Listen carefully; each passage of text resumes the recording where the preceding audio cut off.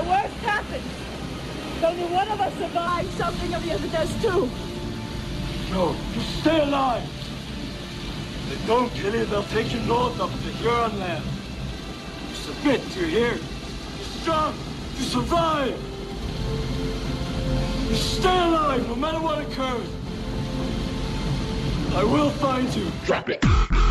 Duncan and both come correct. Hello, everyone. I'm sorry. I was starting off a little smooth, and then I couldn't hold on to it. Such is my curse, Duncan.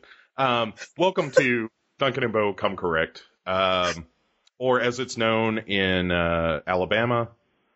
Welcome to Duncan and Bo Come Correct. So, correct. First of all, let's begin with an apologia in the classic Socratic sense, yes. Duncan. Not necessarily an apology, but an explanation. Mm-hmm. So I want to say I'm sorry for our delays, but shut up. First of all, you're getting this shit for free. Yeah, it's free, and you got a bunch of X-Files stuff. Real fast there. And second of all, so we begin episode 10 today, Duncan. And the score is right now 5-4 with moi in the lead. Yes. Because I sound all exotic and European. I kind of miss Piggy, I'm afraid. What moi? Yeah. Well done for committing. Yeah. No, Kermie. I can almost. Pretty good. It's not terrible, which I don't feel any shame about because that's Frank Oz, and at some point we are going to do a Frank Oz retrospective. That guy has done nothing but good movies, but yeah, it's almost inevitable now. So yeah. But anyway, back to the original point, Duncan. Quit distracting me. So we are in episode 10. We are devoted to getting the remainder of the season out on our regular fortnightly schedule. So stick with us. Thanks for bearing with us as Duncan's been on holiday, or as we say in the United States, vacay, which yeah, I hate that. Yeah, I hate that. Yeah. Well, that's what you're getting today, Duncan. All right. So episode 10, which am the episode you are listening to, gentle listeners. Episode 10 is all about survival. Mm-hmm. We will be talking about two movies which are focused on that, as is our wont on this show. Before we do that, we always like to greet my co-host, mi compadre. I'm being a polyglot today, Duncan. The man that I'm speaking to right now, Duncan McLeish. How the hell are you? I'm doing really well. I have missed this. I've been off jet setting and doing things, and I have missed being here chatting to our listeners and discussing fantastic movies from all genres, all walks of life. But it's good to be back, and we can say that we're kind of closing in to the end of the season now. There's not many episodes left, and I will say that not only do I think this season thus far has been better than season 1, knowing what we're going to be doing over the next few episodes as well, I can only say that this show is going out with a bang. So season 2 is going to be pretty incredible. Yeah. I think that you are going to, you, the listener, are going to enjoy the films that we're going to be talking about, beginning with today and also previously. I'll tell you, I am such a big fan of the documentary episode from this season. Yeah. That was a collection of movies, or a pair of movies that, hard to beat. But I feel like today, holy shit, Duncan. There are two movies we are going to be discussing today that we will get to shortly, that I kind of love both of these movies almost equally, and we'll sort that out on the back end, because there are some things I'm almost guaranteed to find you wrong about. And oh, no doubt. But we'll get to that. We'll get to that first. As is tradition on the show, we're going to be discussing a little bit of what we have been watching. And Duncan, you said prior to the beginning of the show that you are catching up on movies that I have recommended to you, not within the formal setting of the DBCC broadcast. Yeah, things that have been kind of passing comments or messages in the last couple of months anyway, being in America and not having the ability to sleep, which is my curse, and having my Netflix subscription means that I get American Netflix when I go to America. And there was quite a few things on there that I really wanted to check out. First and foremost was Electric Boogaloo, the Canon documentary. Yeah. That was fucking brilliant. Yeah, it's as good as Not Quite Hollywood, which is, the same filmmakers, but it's as good as that, if not better. Yeah, it's just brilliant. In some respects, it reminded me of movies that my brain had completely forgotten about. Or that way where you're speaking to someone else and you'll mention, oh, remember that? There was a movie that I saw when I was young and there was this crazy scene where a ninja throws two picks into a gun and the guns explode. I can't remember what it is.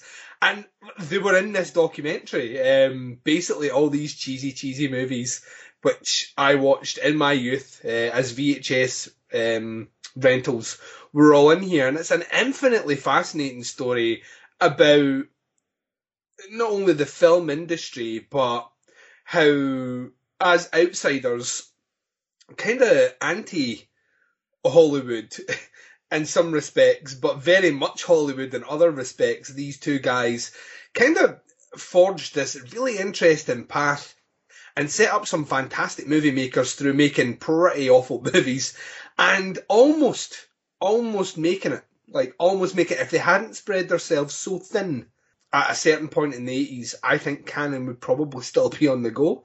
There's an Ed Wood-esque quality to the Golan Globus story. Definitely. We're not making great movies, but we're making a bunch of movies. Yeah, and I mean, some of the movies I will argue and defend. I mean, for every good movie, there's about 10 bad ones. But I totally forgot that Life Force is a Canon movie. Yeah, Life Force is a fucking mental movie. Yeah, it's really great under the right circumstances. Yeah. I love it. I really do have a genuine fondness for that movie, and not just because of the puberty-related advances that movie made for me. Oh, yeah. But I can imagine. Oh my goodness. But also, it's just bananas. It feels like a really kitchen sink kind of movie, which I have been party to recently in other films. And sometimes that works, sometimes it doesn't. I think for Life Force, it kind of works in its favor, and it looks really expensive too, even though it looks like it costs millions upon millions upon millions. It really does look like a very expensive movie. Yeah, despite being woefully dumb in places. But yeah. But watching. I mean, that was a great documentary. I finally managed to check out, even though it is on UK Netflix. For some reason, I waited till I saw it in America. I checked out another documentary, and that one was Lost Souls. Oh, also that.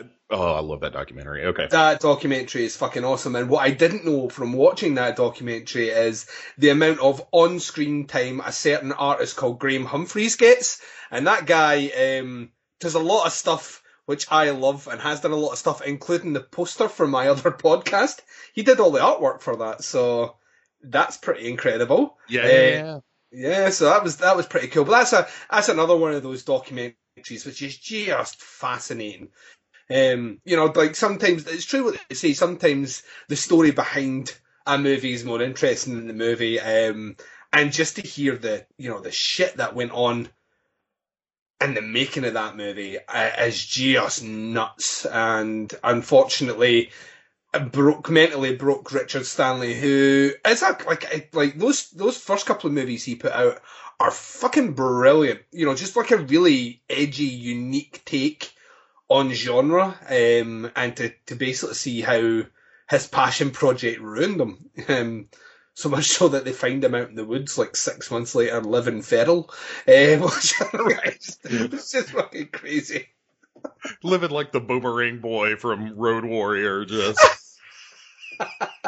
So it was excellent. On the plane over, I checked out Ant-Man, which was one that you had talked about Yeah. quite fondly not that long ago. That was really good. I really enjoyed that. That, to me, I think I've now worked out how I can enjoy comic book movies. And it's the movies that don't feel like comic book movies that I enjoy. Deadpool to me didn't feel, even though it is very much a superhero movie, there was enough poking fun at the genre and enough humour in it to make me enjoy it. I could focus on that and less about the things that happen in all superhero movies that tick me off. But Ant-Man is essentially, it's a crime caper. You know, it's Ocean's 11 with a microsuit. And the casting was excellent, like really, really, really, really good.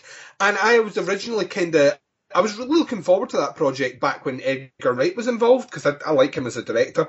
And then he famously walked off the project, and then it was in limbo, and then kind of things picked up, and then Paul Rudd was attached. And I wasn't too keen on that, but thoroughly enjoyed it. Like, really thought it was a very fun movie. It had its heart in the right place and treated itself once again with a good sense of humour. Which, I mean, there's plenty of comic book movies out there that are all doom and gloom and the world's about to end. That is nice to remember that in the world of the fantastical, you can have a sense of humour. Which that movie did. I actually thought it was one of the better ones that I've seen. And it did surprisingly well, I think, better than was expected from the trouble it had, but it's not one that seems to be getting mentioned much at all, and I wonder if that is because it is less like the others.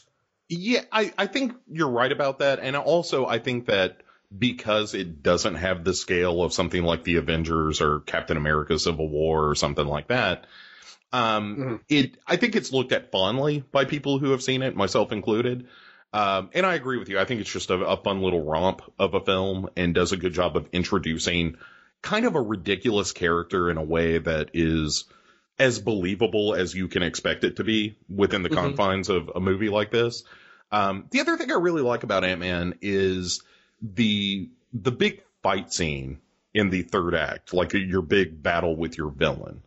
The movie very smartly, and I wonder if this isn't maybe a carryover from Edgar Wright's involvement in the project, but the movie very humorously and smartly cuts away from the action, especially when it's happening on kind of a micro scale, and you get to see the real world, like human scale consequences of this action, and it feels so ridiculous and small. Like there's a point where a train that is, you know, the Ant-Man scale is being hurled at the villain, and they cut away to show this toy train just kind of flop over onto the table. And it's like, oh yeah, you know, if I'm standing above this and seeing it, this would look like the most ridiculous nothing ever. But it feels so dramatic and powerful in the smaller ant scale. And yeah, I think that movie's super fun. And it's the reason I haven't gone to see Batman versus Superman, Dawn of whatever. Because that movie does not look like it's there to entertain me. It's just there to pummel me into submission. Yeah, I would argue, and we have differing opinions on these movies, and I would say that this is probably for another podcast. That movie has been getting hauled over the coals quite badly. I don't think for 1 second that movie is as bad as people are saying it is. I don't think it can be. And I would equally say I have seen all the trailers for Civil War, and I would say that movie looks like it is devoid of humour as well. So it just looks like a shinier, brighter version of the same movie. And I know that's something that you will probably disagree with me about, but none of the spots for that movie at all have looked remotely fun. They've all looked like, yeah, we're going to fight, and this is my best friend, and I'm going to kill you. And I'm just like, really?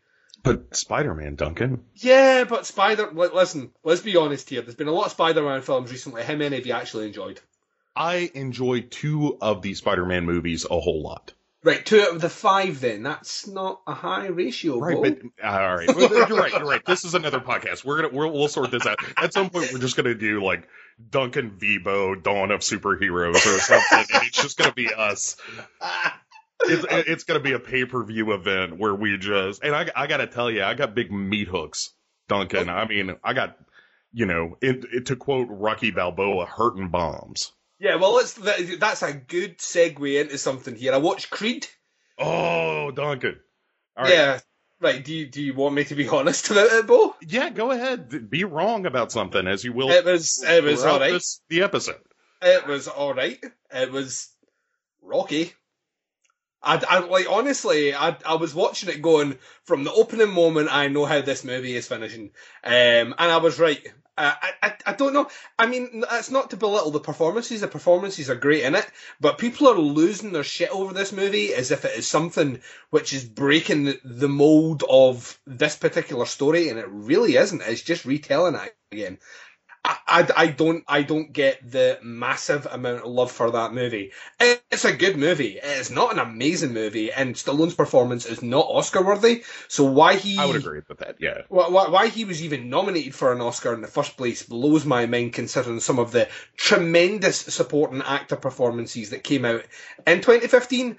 I don't get that at all, other than to try and somehow set up some sort of scenario that he might be able to get an Oscar before he finally hangs up his... I don't know. I thought it was all right. I didn't hate it, but I didn't love it.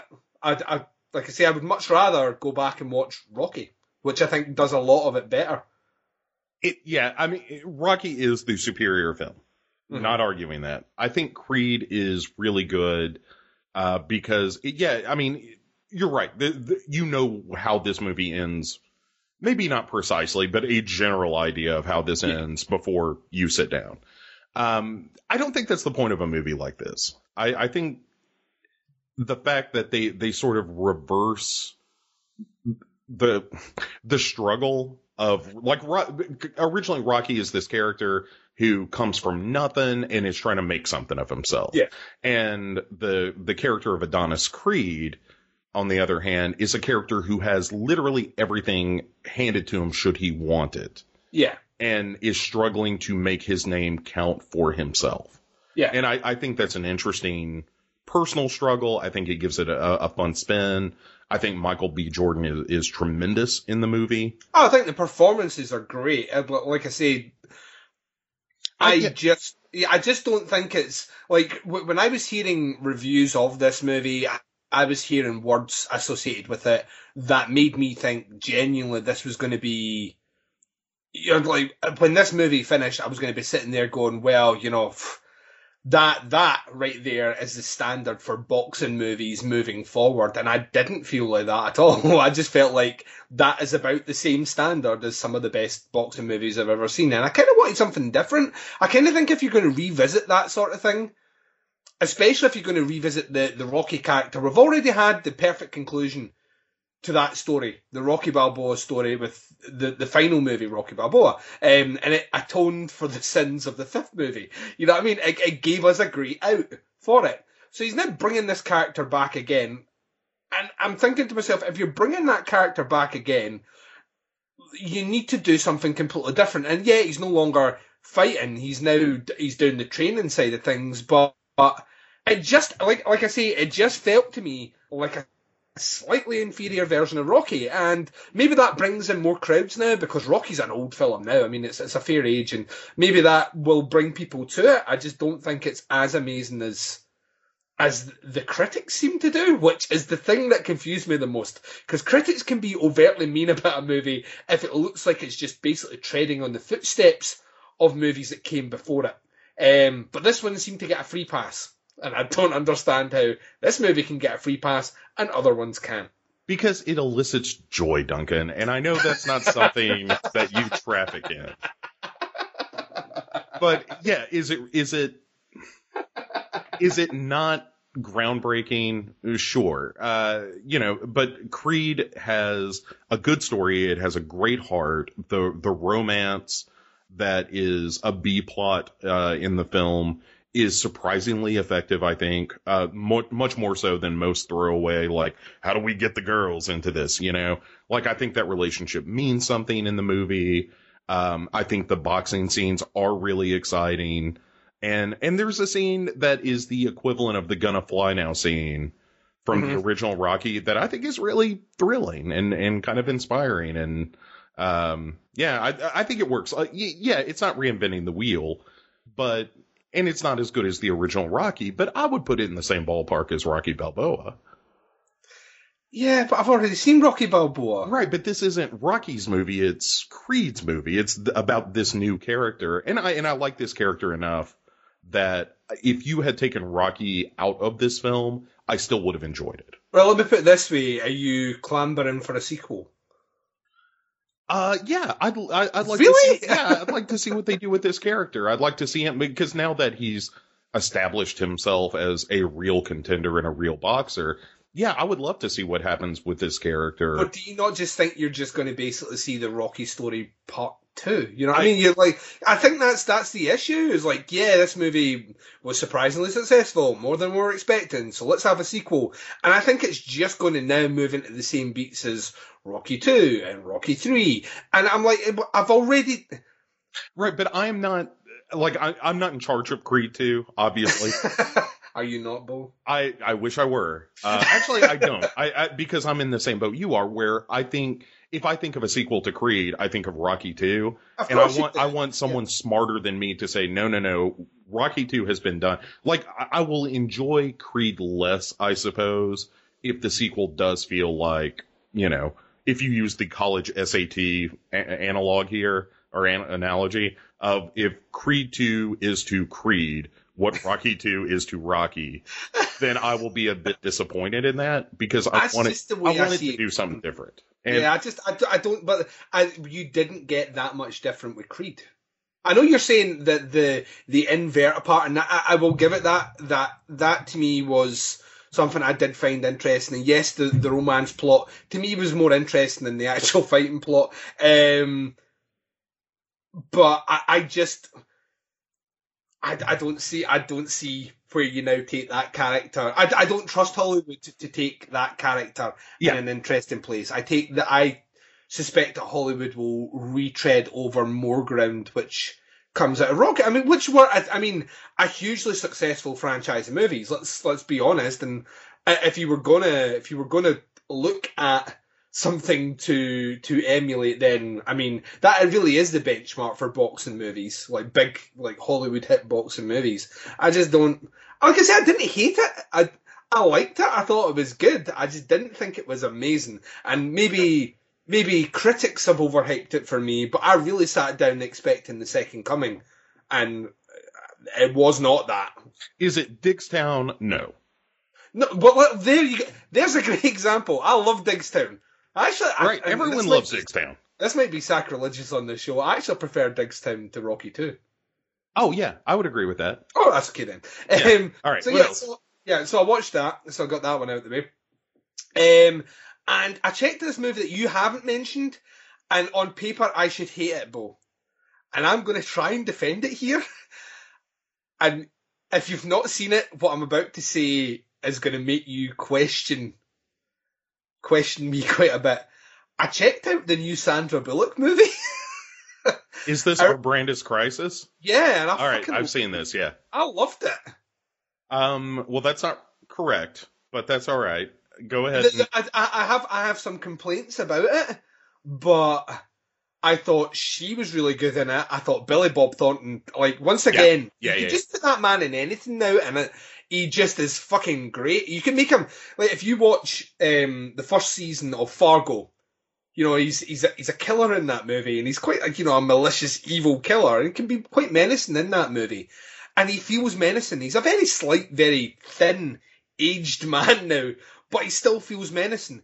I watch him in this one, and he just feels Teflon. Like nothing will stick to him. He feels like the ultimate media manager. You know what I mean? He just completely feels like nothing will stick to this guy, and he's perfect in the role. And I would never have casted someone like him to be in a movie like this. I thought the setting was really interesting. I thought it was funny. I laughed quite a lot at it. Like I say, I thought Sandra Bullock was trying something different and actually working. My only gripe with it was it maybe wasn't satirical enough. And to be honest with you, when you're dealing with the Bolivian government, I don't really know if I want a highly satirized political media drama comedy around that. I think it would have been far more interesting if it had been set in America, but then you take some of the heart of the movie out. But for the most part, I thought it was really entertaining. I thoroughly enjoyed it. Have you seen Into the Grizzly Maze yet? I have seen Into the Grizzly Maze. Oh, it's so good. Speaking of Billy Bob Thornton. All right. It's an excellent fucking movie. But yeah, I think that there was very few things. Like I say, I would have maybe went a bit more satirical with it. Like I would have maybe went a bit more political with it. But then I kind of thought about one whose audience is to where the movie's set. And to me, the infinitely more interesting version is to set that in America now. Because like there's some crazy things going on over there where Sandra Bullock has to somehow get Donald Trump elected. You know what I mean? That to me is obviously an infinitely more interesting way of doing things. Right. How do we say I hate brown people in a commercial without saying I hate brown people? Yeah, but I thought there was a lot of messages behind it, which really I love this idea of selling things on crisis, because that's how the world now is, and it's a very American way of doing things, and it is no surprise to me that the two campaign managers are American, in this movie, and both of them are using every kind of underhanded maneuver they can think of to discredit the other person, and ultimately she succeeds, but she succeeds by giving the presidential chair to probably the one person that shouldn't have it. And the signs are there all along that he shouldn't have it. And ultimately she helps him get in there, and I love the fact that she then is at ground level with the after effects.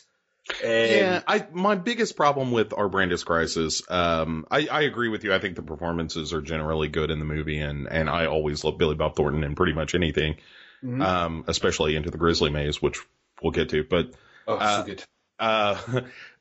My problem with the movie is I felt like it ended at the end of Act 2. Like, I want to see that character's turn, not just in the last couple of minutes of the movie, but I want to see some of the repercussions. Like, I just walked away from that movie feeling like I had seen part of the character's journey and not enough to satisfy me. I could see that, yeah. I mean, at the very end where you see what she has done after the effect, that to me also sounds like a really interesting story. And yeah, maybe the movie does pull back from that very, very quickly and move on to something. But I mean, the movie for a comedy is like an hour and 3/4, and at no point did I feel like I wanted to check my watch and how far we're into it. It flew in. Yeah. And I think it dealt with some really interesting discussion points in a way which, and every time I feel like I'm just beating on Americans, and I don't mean it, because you are fantastic people, and the majority of Americans I know are actually very well educated and all the rest, but I know that that's not indicative of a lot of moviegoers. A lot of moviegoers go to see a Sandra Bullock movie to switch their brain off, not switch it on. And I thought there was a lot of messages which would appeal to the lowest common denominator in terms of thinking without being preachy. And that's the danger. A movie like this could be very preachy, you know what I mean? Like, look at the people that we elect and all the rest, and it doesn't do that. And part of me wants it to do that, because that's the movie ultimately I really want to see, but I don't think that's the movie that it should be at the same time. There's a potential of doing things less or doing things more that spoil the movie, and I think they got the balance quite right with this one. And I enjoyed it a whole hell of a lot. If you'd said to me, you're going to be travelling on a plane journey and there's going to be nothing left for you to watch on that plane journey except the new Sandra Bullock movie, chances are 75% of the time I would tell you that I'd much rather sit in silence than watch it. And I'm going to need a parachute. Yeah. Yeah, well, that's kind of how I roll. And I didn't realise Billy Bob Thornton was on it, and that was the only reason I switched it on, and I found myself enjoying it a lot more than I expected to. Like a hell of a lot more than I expected to. I actually thought she was really good in it, and I kind of think Bullock, she did that movie where she got the Oscar, and she did get an Oscar, didn't she? Did she get one for Gravity? Is that... Is that I'm what you talking went about for? the American football one that she did. You know, the guy that's... Oh, The Blind Side. Right. Yeah, did she not get an Oscar for that? I think... She was at least nominated, and Yeah, so she's Yeah. been at the top end of things, and she's done Miss Congeniality too. So she's been at the bottom end of things as well, Bo. And movies like Heat, which are not good. That is Heat, isn't it? With Melissa McCarthy. yes. Yeah, it was not a very good movie. So she's done both sides of that. To me, this is a groove which I've never really seen many movies of her doing this sort of thing, where she is tempering that sort of comedic side, that kind of mischievous side she's got against a more serious subject matter. And I would like to see more performances like that, because she handled herself really well in it. And like I say, Billy Bob Thornton on everything. Billy Bob Thornton for president. I mean, you're not going to get an argument out of me. And by the way, from our news ticker, Duncan, Sandra Bullock did win for The Blind Side and was nominated for Gravity. So I thought I remember her getting, that was the year she got the Oscar and the Razzie in the same year. And Right, she that's right. didn't get the Razzie for Blindside, It whatever was the comedy movie she put out. Forces of Nature was the name of the no, wait. Not Forces of Nature, shit. There's Forces, another one with Ryan Reynolds, is that not? No, I thought it was the one with, I thought Ben Affleck was. Yeah, maybe I've got. All I remember is she got both. Yeah, and I was, yeah. That must have been an interesting year. Was she the one that went to the Razzies to accept? I think. I think she did. Yeah. Which that kind of makes me like her even more. Yeah, like I think Sandra Bullock's really likable, and I kind of have a soft spot for the movie The Blind Side, and I'm not proud of that, but like that is one of the most openly emotionally manipulative movies I've ever It's seen. an Oscar movie. It's an Oscar. That is a movie that has been made by people that have said this movie is going to get us an Oscar. It like if you could make a movie out of the line that Ed Harris delivers in Radio, Yes, where yeah, he yeah. says, "We weren't teaching radio; radio was teaching us," and you just gave that line to a screenwriter and said, "I want you to make a movie starring Sandra Bullock and a young African American football player based on this line." It's The Blind Side. I was wondering, like, the thing that confused me most about that movie is it's obviously written as an Oscar movie. I was very surprised that Tom Hanks wasn't in the background somewhere. It was that thick, it was laid on that thick for Oscars. Yeah, no, he is. He He's should have been somewhere in it. He's in it. He's just one of the fans of the football player, and you just see him wave at one point. He's like, "Hey, hi, I'm Tom Hanks, just checking in. Vote for this film." I'll very, very quickly finish off here. This is my good, right? Okay. I was like talking about a good. My good is that I went to see a little movie called The Witch, and I fucking loved it. I thought it was really, really, really, really good, and it appears to be 2016's It Follows or The Babadook, in that it has come out. And it is basically divided horror fans right down the middle, with 50% being in love with the movie and 50% really not liking it. I fall into the camp of those that really enjoyed it. I thought there is a bleakness, in complete contrast to Creed. This is probably why I loved it. There is a bleakness and punishing nature about that movie that makes me happy. But I thought there was some really interesting points in the movie about like a father's pride. That great kind of pride comes before the fall, of how he basically would rather be ostracized by a town that, that asks him to capitulate to their beliefs because he thinks he's more holy. And then the further we move into the movie, we find out that actually he is not a perfect man at all. He's a thief and all the rest, you know what I mean? And that side of things really, really captured me more than anything to do with witches. The family aspect of it, I thought was fantastic. I thought the casting was great. I know the dialogue is fucking quite a lot of people up, and that the director went for, spent a lot of time making sure that the dialogue was very authentic to the 1700s, and he has done that. I thought it was excellent. I really, really enjoyed. I went with two friends one hated it, one liked everything except the end, which confused me, and me who loved it. And I genuinely thought, as one of my favourite movies of the year thus far. I thought it was absolutely fucking incredible. I found myself thinking about it for 2 days afterwards, just like milling certain bits over in my mind, just thinking, that was really clever. And yeah, I think that movie is really, really, really good. And I think it's done fairly well as well, which is great, because this guy's first time director, and I would really like to see him hopefully do more stuff within the genre, because I think this is the after effect of... I think everything kind of, in my opinion, all points back to House of the Devil now. Like, House of the Devil came out, and I think it almost allowed filmmakers to kind of revel in this idea of the slow burn, like basically slow down the tempo of horror movies. And we've still got movies that are coming out that are MTV quick edits and, jump scares and all the rest. And we keep getting, like, movies now. Once a year, we're getting at least one cinematic release that's coming out that's kind of almost in contrast to that. And The Witch certainly feels like that for this year. Incidentally, they've all come out about the same time as well. They've all come out about the same time of year. The Babadook, It Follows, and The Witch are all... Yeah. They've all been released about the same window. And I think it's... Have you checked it out yet, Bo? I have not, and I feel stupid for not having seen it yet, because it sounds like a movie that's totally in my wheelhouse. I just haven't gone to the theater recently. I mean, in the last time I did, I saw Deadpool, because that's what I was in the mood for. I was in the mood for something big and loud and weird. Yeah. And Deadpool certainly delivered that. So, no, I'm looking forward to it.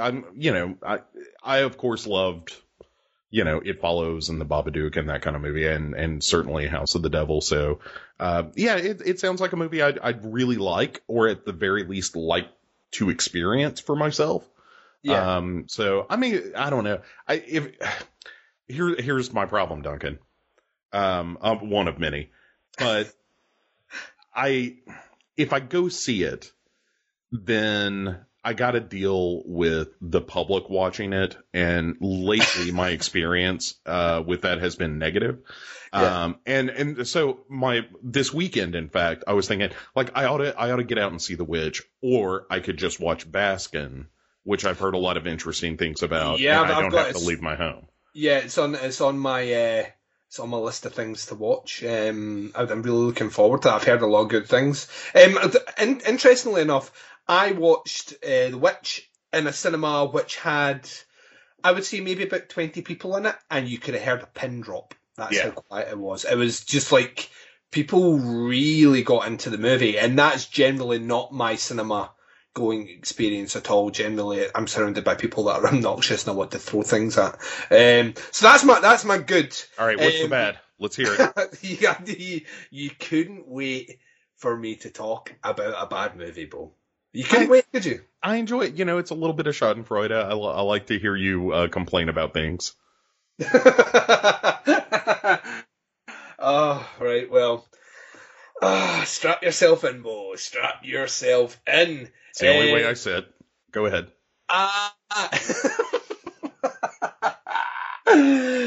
My bad movie's Creed. Not Oh, you son of a bitch.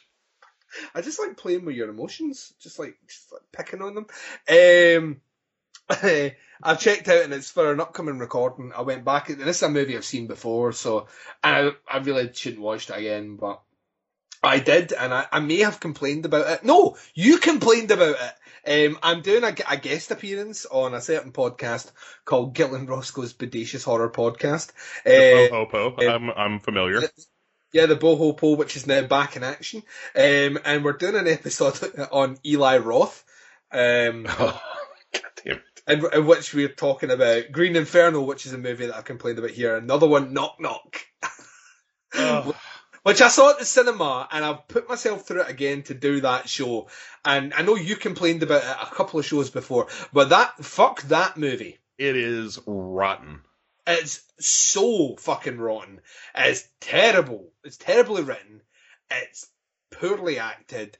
And I just feel nothing I feel numb when watching it. I don't feel fucking anything. I feel like when I'm watching it, I should, like, at least be, like, super angry at the way that he is so sexistly portraying women in his movie. But I don't even feel that, Bo. I've got to the point now that I basically have, like, some sort of, I'm in shock when I watch his movies now. I think that's what it is. I like, literally, I'm at that stage now that you could, like, get a safety pin and put it right through my tongue and I wouldn't feel it. That's how numb I am to the experience of watching an Eli Roth movie.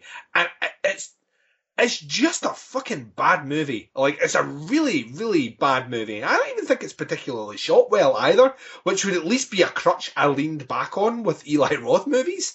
I genuinely don't think there's anything about the movie that I like at all. Fuck that movie. Yeah.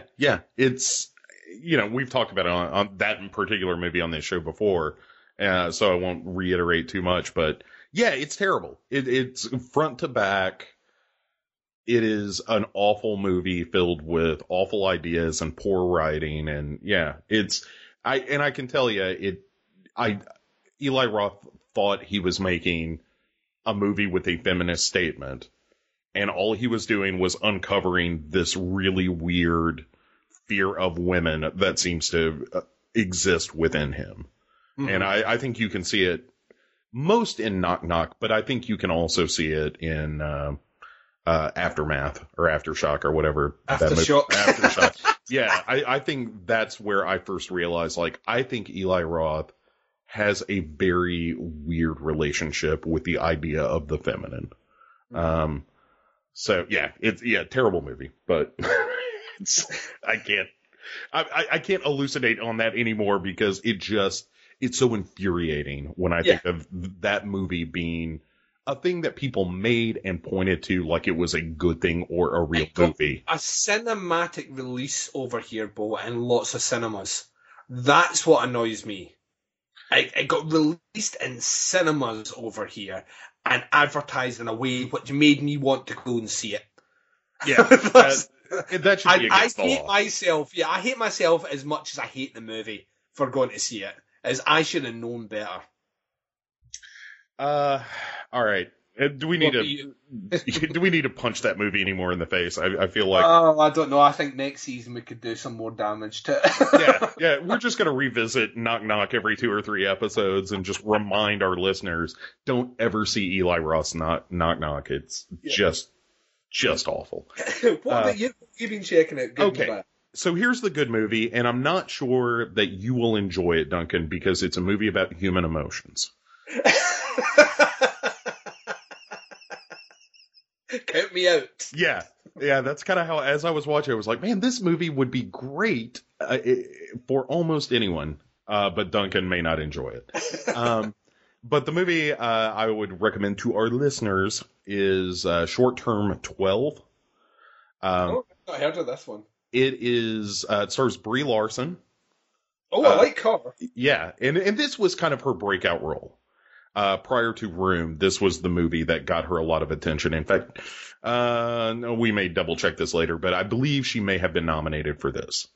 Or at the very least was critically lauded and rose to several filmmakers' attention because of her performance in Short Term 12. But Short Term 12 is about a facility that handles children in between foster care or basically this is a limbo, a rest stop in between.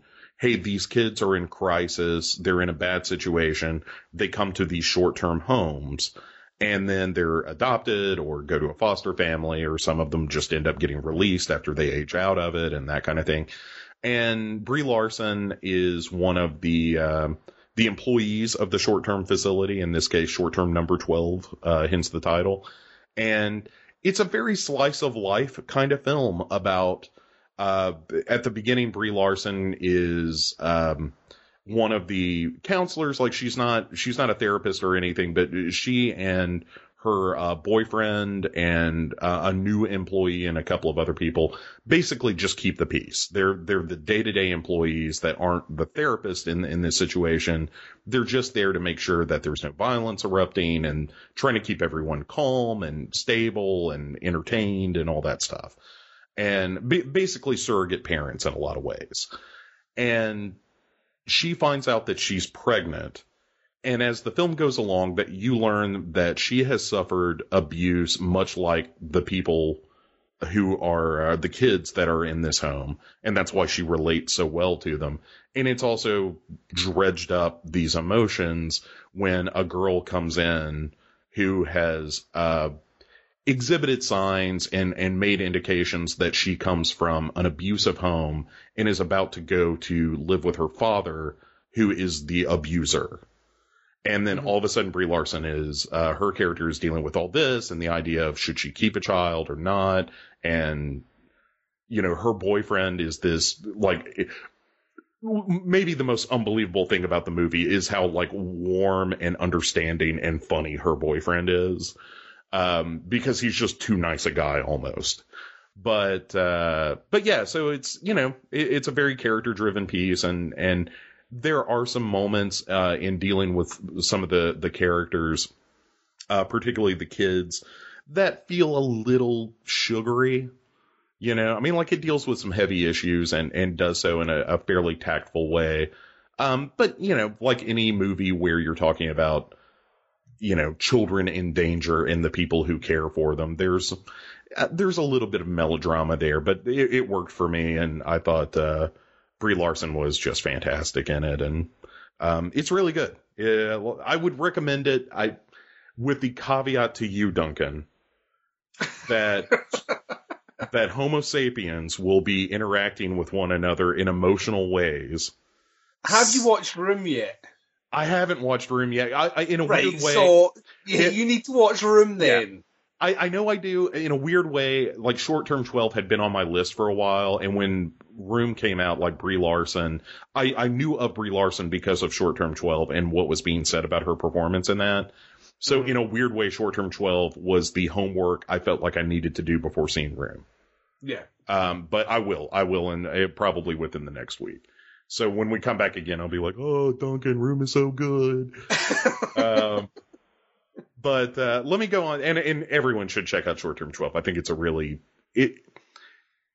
it's a surprisingly touching film about very difficult subject matter, and it doesn't exactly treat that subject matter lightly, but it's not dour. Mm-hmm. So, the bad movie, though, Duncan. This is going to serve as sort of a back-end plug, and I kind of apologize for that, but I have been watching a lot of Asian horror cinema of late. There is a good reason for that, and I dare say at the end of this podcast, we can pimp a great deal as to why you are putting yourself through this. Yeah. And what did you watch? Okay, so a lot of it is great, as you well know. Mm-hmm. And some of it is not so great. And I want to preface this by saying also, this is not a terrible movie. It's just the worst movie I saw recently. Because I haven't seen anything that's just like, I don't have a Ouija experiment in my back pocket. I don't have anything that is just an abomination. I just have a movie that was kind of disappointing. So I saw this South Korean horror film. It's called Yoga. Oh, right. I've not heard of this. Yeah, it's relatively recent. And one of the reasons that I happened upon it is because I wanted to see some more recent stuff in addition to some of the classics, you know. And it is the story of a television home shopping host who is a lady, a pretty lady, who is about to lose her job because a prettier younger lady is first paired with her and then sort of overtakes her job. And so then she runs into an old friend of hers who looks dramatically different in terms of being just like almost statuesque in terms of her beauty. And So our main character is like, hey, what the hell? You used to be kind of ugly, and we made fun of you about that, and now you're super hot. And she's like, yeah, I started taking this yoga class, and here's where you need to go to take it. And it turns out that the yoga class in question promises intense physical transformation, and youth and beauty and rejuvenation. And and then what follows is a pretty routine horror movie about, people being reincarnated and weird shit happens, and it just didn't have the imaginative qualities and some of the weirdness and some of the visual flair of a lot of Asian horror cinema, and it just came across feeling very, very rote and run of the mill, and at the end of the day, just not very impactful. It didn't really have any crazy imagery or extreme imagery that I kind of associate with a movie like this. Yeah. And it just, it was a little disappointing, but again, not a total train wreck, but there are so many better examples of movies like this out there. Yeah. That I would just say, like, hey, if you're a big Asian horror movie fan and you see yoga come up, it's not the worst thing you can do, but you're not going to walk away from it with a vastly different worldview or anything. It's not going to change your life to see the movie Yoga. Twisted, what was it? Mind, Body, and Tortured. Wait, no, Mind, Spirit, and Tortured Body, I think is the subtitle of it. Oh, God, right. But if you want to see, like, attractive Korean women doing yoga, maybe that's kind of your movie. But, other than that, there's not a lot to recommend about it. Sadly, I've been watching a lot of really great movies of late, and that was just not one of them. Not going to make the cut, Duncan. So now that that's all out of the way, I feel like we've caught up completely now. Yeah. So listeners, thank you. You now have journeying through our cinematic experiences of late, but the time for pleasantries is done, Duncan. It's no more Mr. Nice Guy, plural. We are here to do battle, and as I mentioned in the upfront, today's theme is survival. What better theme, I ask you, Duncan, than survival for a show that is so close? We are, as I said, 5-4 going into episode 10. A chance for me to extend my lead to an almost unmanageable 2-film lead. Or to tie back up yet again and prove that everything we have done thus far is completely meaningless. And only the last 3 shows really matter. So it should be worthwhile mentioning just at the start here that yes, we are very close to the end, and yes, you have a 1-point lead at the cost of your Winter Beast card, though. My Winter Beast has been played, but you came to me with the film The Conversation. The hell am I going to do, Duncan? I got no options there. I got to Winter Beast it up. Yeah, so I still have one. I still have an ace in the hole, so to speak. Winter Beast in the hole, which is uncomfortable a Winter Beast in the hole is worth more than 2 in the bush, is it not? Yeah. Oh, way more. You got a Winter Beast in the hole. You got a flock in the bush. What's the first movie this week then? Okay, so the first movie is my recommendation to you, and I have delivered unto you, Duncan, the film Jeremiah Johnson, which is Robert Redford in I would argue one of his more against type performances. I would agree with that, yeah. And also one of his more interesting performances. It is IMDb says about Jeremiah Johnson, a mountain man who wishes to live the life of a hermit becomes the unwilling object of a long vendetta by Indians and proves to be a match for their warriors in one-on-one combat on the early frontier. I'm not sure I'm totally with that that synopsis, but we'll get into that more. It is directed by Sidney Pollack, who I love. Yes. It is written in part by John Milius, who went on to do Apocalypse Now, of course, as well as Conan the Barbarian, a woefully underrated film, in my opinion. And it is very much a survival film. I love the movie a lot. I think it's gorgeous. I think it has some interesting things to say. And in the course of the film, Jeremiah Johnson, as played by Robert Redford, as he heads into the wilds, into the mountains, into the Rockies, Duncan, he comes through a series of circumstances to be rewarded by an Indian tribe, Crowfoot tribe.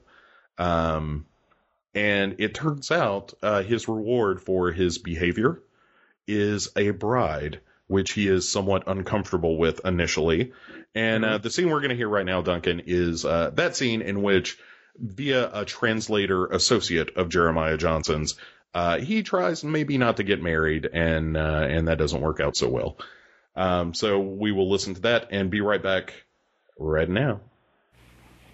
En l'honneur de votre magnanimité et de votre courage, je donne ma fille.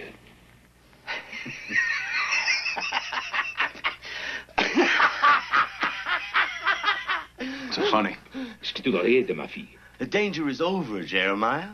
He has thought of a better gift to give you. His daughter. Huh? Now you have a son, you need a wife. Oh, I don't want a wife. He says you'll be very happy. I mean, il dit, il est, is that word? Yes. Très content avec votre fille. Ah, bon. He may speak well and read the Bible, but he's still an Indian. And his rules is his rules. If you value your hair, you will get married. Duncan, that is the fine words of Robert Redford. But my opinion of this film, which is quite high, does not matter in this scenario. What did you make of Jeremiah Johnson? Well, not just your opinion. Since posting that I was watching it, my Facebook page has been inundated by people telling me how much they love this movie. Yes. Turns out there's a lot of love out there for Jeremiah Johnson. I wasn't even aware of this one, and it does surprise me a little bit because I do quite like the Robert Redford. I think he's a really good actor. And I do quite like the Sidney Pollack. 3 Days of Condor is like one of my favourite kind of spy CIA sort of movies. I love that one a whole hell of a lot. I also do really like The Firm, which is one of the very few Tom Cruise movies that I really enjoy. And when you have Wilford Brimley as a Wilford Brimley not talking about diabetes and as an enforcer for a legal firm alongside the fantastic Gene Hackman, you know you're in for a treat. So he's a great director. He's a really, really, really good director. So I kind of feel like I should have heard of this movie. I genuinely have never heard of this movie before. So sitting down was going to be an interesting experience.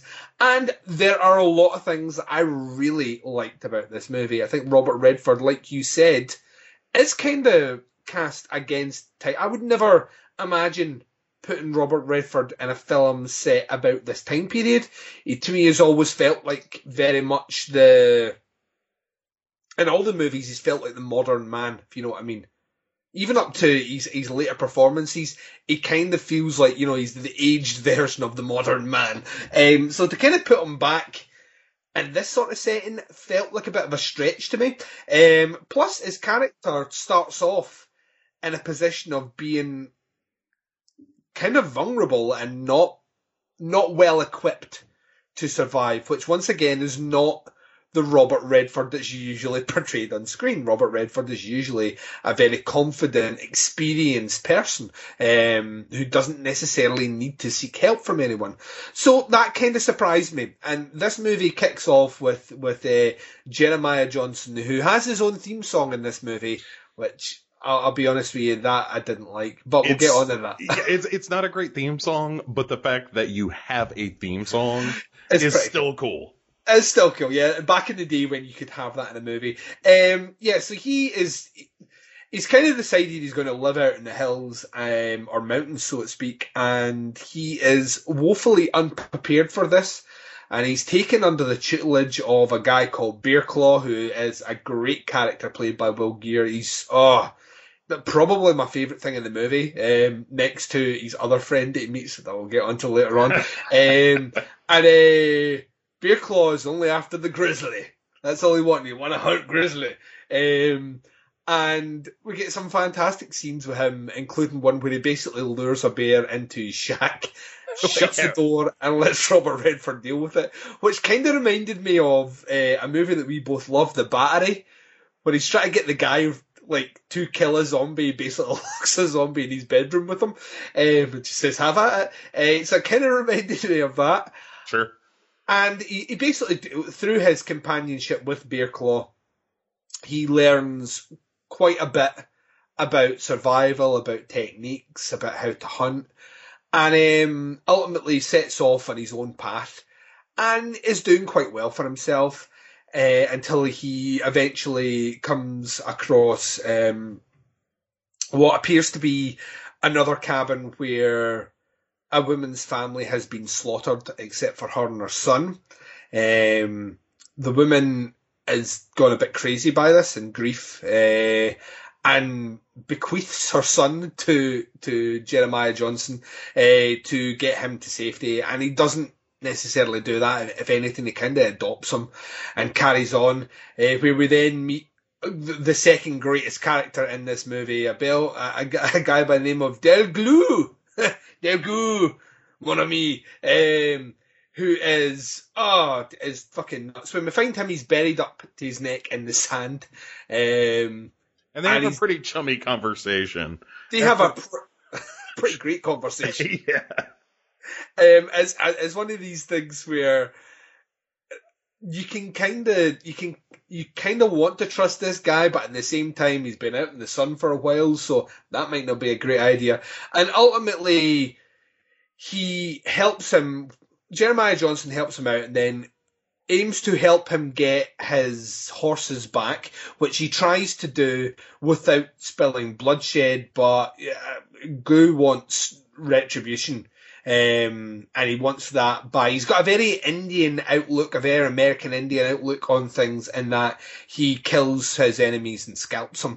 And then we lead into the ceremony that you were talking about, where basically they come across another tribe and he inherits a wife. So Jeremiah Johnson has this wife that he doesn't want, who doesn't speak English, and he doesn't speak the language to her either. And their child, who's for all intents and purposes mute. And they set off and finally find peace and happiness.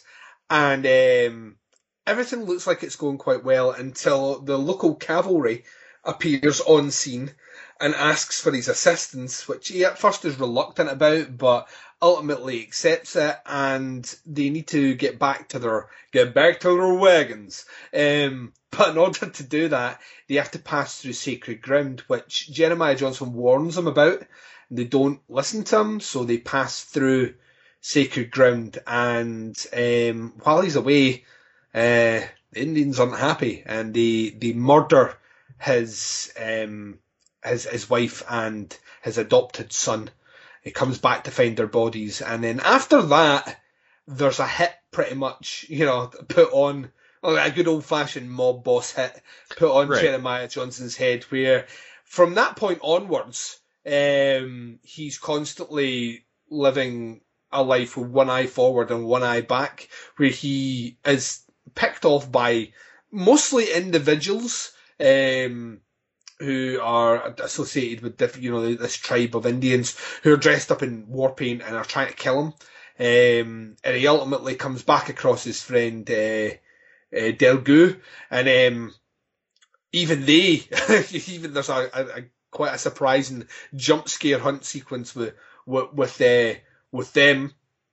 And then ultimately we find him at the very end of the movie, and I'm glossing over quite a lot here, but we find him kind of reuniting briefly, albeit briefly, with Bearclaw, who kind of looks at how far the character has come and asks him, was it worth it? Because Bearclaw kind of tells him at the start, you know, that he could never find love and he could never do all these things on the mountain. It just wasn't for him, and it might not be for Jeremiah Johnson. And you know, you've come a long way. Was it worth it? And Jeremiah Johnson's surprisingly quiet about that. At the very end of the movie, he comes across, paints his shirt red, who is an Indian that he meets kind of fairly on, and has met him twice in the movie before, but did a good deed for the Indians at that point, you know, handed over the carcass, the skin carcass of one of the creatures they'd hunted, and they kind of trade an Indian sort of welcoming or kind of paying respect to each other. And that's where the movie finishes. I thought it was shot beautifully. The landscape in this movie is absolutely gorgeous. Incredible to look at. What I liked is that when it's snow and cold, I feel cold watching it, which I love about, like, if a movie can do that, then that shows how much the impact of the scenery is working. I think Robert Redford plays a great part in it as well. I think the characters that come across are wonderfully absurd. Bearclaw is obviously something that the Coen brothers took on board when they did their remake of, and the name of the movie escapes me. True Grit.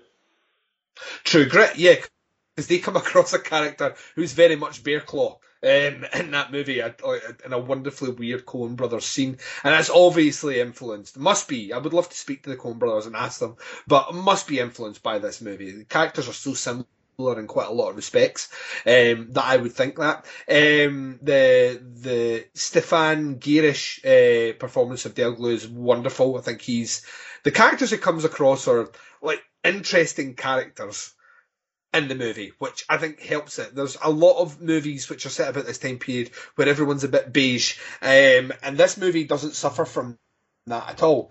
I think that the story itself is actually quite good, although I think the movie has some serious pacing issues, which we'll get on to.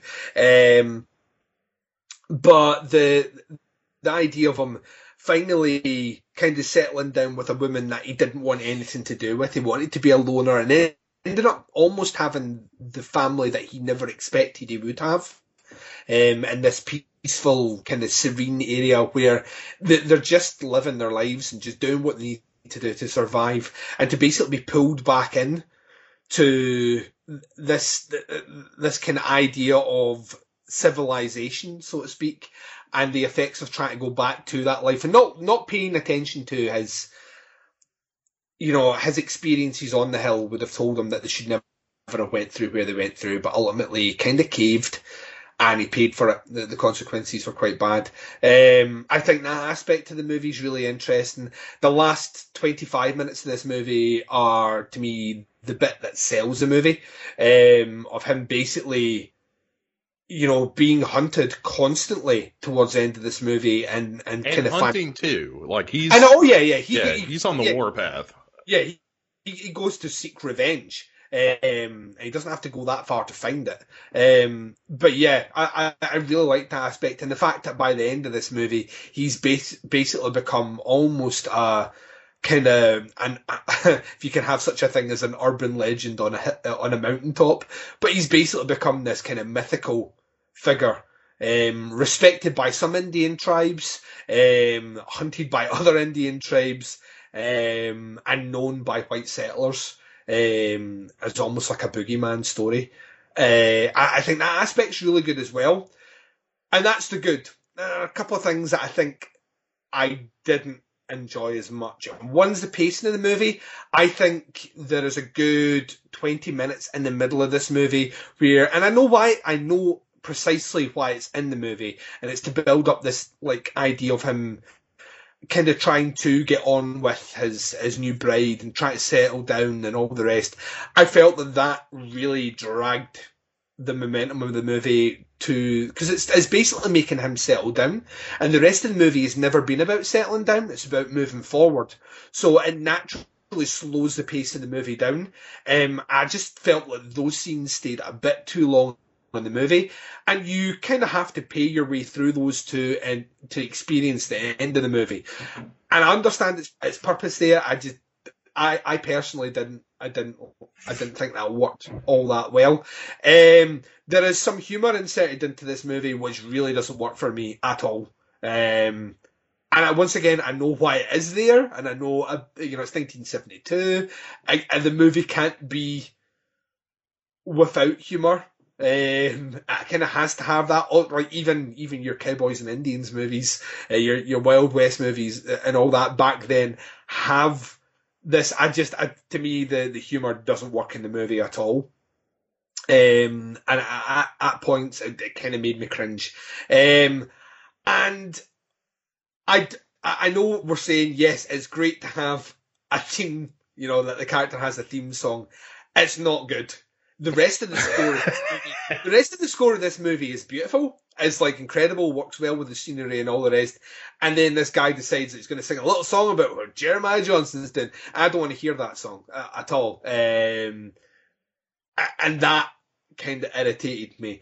Out with that though, it's a pretty flawless movie. Like I say, some pacing issues aside, the acting is incredible. I think Robert Redford brings in, Robert Redford for me is an actor who has very few black marks against his name. I genuinely think he's one of those he's a dying breed in Hollywood, if you know what I mean, of those actors that you just put the camera on and you just believe who they are.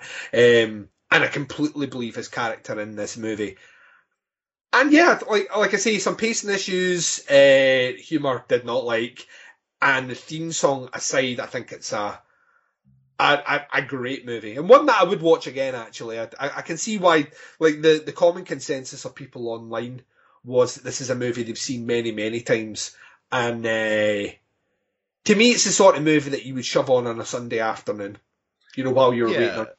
While you've prepped your dinner, you're waiting for your dinner to cook, you would sit down and watch Jeremiah Johnson. It kills the time in an enjoyable way. Well, much like your admission of it being a Sunday kind of movie, my interpretation of what you're saying is this is a movie that, yes, I don't want to say that it has a lackadaisical pacing, because I think especially the first act and third act are very tightly paced. I would agree with that, yeah. There is some stuff in the second act that is a little more casually paced, but I don't think that's a problem. I think that's where you're supposed to be in the movie. Yeah, you have to go through that in order to have the impact of what he does in the final act. Yeah. And I think you kind of need that. So it's not an issue for me personally. The one thing that I would add to your description of the film is much of the film concerns itself, and in the second movie as well, with the idea of getting away from society. And I'm kind of paraphrasing an interview that Robert Redford had about this movie, so forgive me. But if you want to look up, there's a Dutch interview with Robert Redford about Jeremiah Johnson where he talks about the societal implications of the film. And the idea is he's trying to remove himself from society, but the fatal flaw of that is that human beings are society. And the only way to not have such a thing is to remove yourself entirely from humanity. And he can't do that. Like even on the mountain, and even though Bear Claw tells him, like, look, there's the rules of the world down there, and there's the rules of the mountain. But all you're doing is trading one society for another. Yeah. Not leaving it, which was the intended goal. And the society that he ends up creating for himself with, the wife and child, and you get the impression that there's an actual affection between his wife that was thrust upon him. Like they start to learn, she learns a little English, he learns her language, I think in more detail. And, so he ends up creating this society that he would have wanted, that he's got these friends and he's got these trading partners, and There's certainly a healthy respect for nature and its savagery as well as its beauty. And then he finds that when the old society intrudes upon this new society, the whole thing fucking crumbles, right? I think there are some interesting things being said in this film about the fact that the nature of man is not so different depending, like, no matter what society you're talking about, the fundamental aspects of the human condition are the same. That we have the same sort of, the same wants and desires, and we also understand that the capacity for violence in this movie is always there. That, this, and again, we'll talk more about this in the second movie, because that's much more explicit there. But I think the final image of this encounter between him and, one of the members of the Crowfoot tribe who are currently hunting him down, and there's still this respect between them as he becomes this, this mountain boogeyman. I think that's really interesting. I really expected, and part of me feels slightly cheated, and I shouldn't, because the ending works great. Love the ending. But what I expected was when he puts his hand up, he was going to get shot or killed. You know what I mean? Yeah. Almost. Oh yeah, that was where that's what I expected to happen, and I could see, that's what I wanted to happen, kind of, really. But I could see that had that happened, I would be saying to you on here, it gives you the predictable end. Part of me is really proud of the movie that it doesn't do that. Yeah. I mean, I don't know that I want a clean ending to this movie. I like the fact that there's some ambiguity. Yeah. And yeah, I mean, to echo some of your points, but for emphasis, I do think it's beautiful to look at. I think Redford's great in it. The guy ends up killing a bear in a shack and then has to defend himself from a wolf attack and go all the gray on a bunch of wolves. And then the next time you see him, he's just wearing a bunch of wolf fur because he's Jeremiah goddamn Johnson. It becomes more like Bear Claw as it goes on, if you know what I mean. By the point that he has his shack and his wife has made him the coat and all the rest. He is the transformation. Another thing that I thought would have really worked. Not that I'm trying to change the movie, but just things. Jeremiah McLeish, let's go.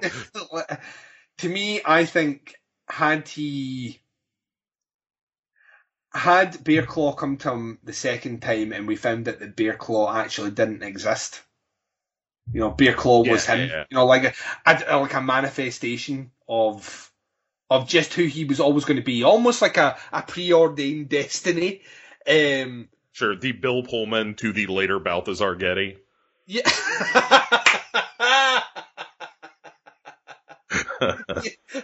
Oh, well played, sir. Well played.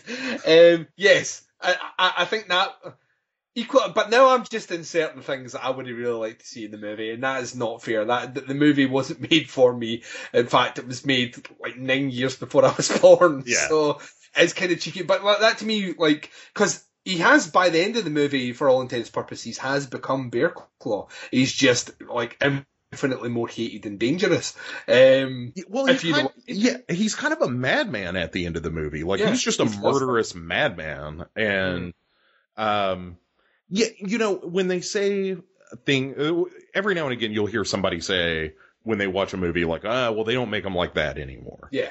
And this is one of those movies. Yes, definitely. Because it doesn't hurry itself when, it's not worried about the audience fallen asleep, because it's no, right around the corner is going to be some stuff that's worth the wait, but you need to savor these moments, because these are the things that make the rest of the movie tick. Yeah.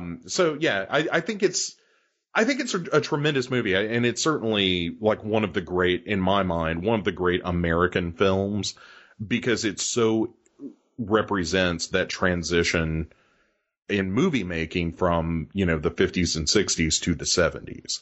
Mm-hmm. And this is a much more stark and darkly toned sort of film, like you get with, Godfather and Conversation and a lot of the Cassavetes films from the 70s and stuff that are all about these, more uncomfortable human experiences. And I think Jeremiah Johnson isn't totally that. And it has some of the trappings of like the great Hollywood Westerns. And it sort of has one foot in both of those cinematic eras. And I think it's sort of fascinating on that level without the story or acting or any of that, just what the movie represents, I think is kind of interesting. And then when you get into, the movie is also thematically interesting and it's got great performances and it's great to look at. And aside from the theme song, which I still contend, no theme song is worse than a bad theme song. But the music by John Barry, who also did like Dances with Wolves and that kind of thing. The music is fantastic. And it's just a cinematic experience. Like when you come away from this, you feel like you've watched a goddamn movie. Like this movie grabbed you and just carried you into the Rockies with this character who you slowly see go crazy, even though the movie never says it and doesn't make a big deal. But like I said, at the end of this movie, Jeremiah Johnson is a murderous madman. Mm-hmm. And the movie just doesn't treat him that way. Yeah. And I think it's fascinating. I think it is both aesthetically pleasing and intellectually interesting. What more can you ask for from a movie? Mm-hmm. All right, Duncan. Let's take a quick break here, and then we will dive into your pick for me, which is Nicholas Roeg's. Am I pronouncing Roeg? I would think that's Roeg. Roeg is how I pronounce it, but that's from a Scotsman, so it might as well be something else. Okay, so Nicholas Roeg. I'm gonna go with the bastardized Scottish pronunciation from Duncan. But his film. Well, you want to do that, or I'll hold a grudge over you. So. Oh, speaking of, I watched The Grudge again recently. That's good. Anyway, it's my shit. There's like 40 of those movies, it turns out. So it's Nicholas Roeg's film Walkabout from 1971. Yep. And we will get into what makes that movie a survival movie and my impressions, God damn it, right after this.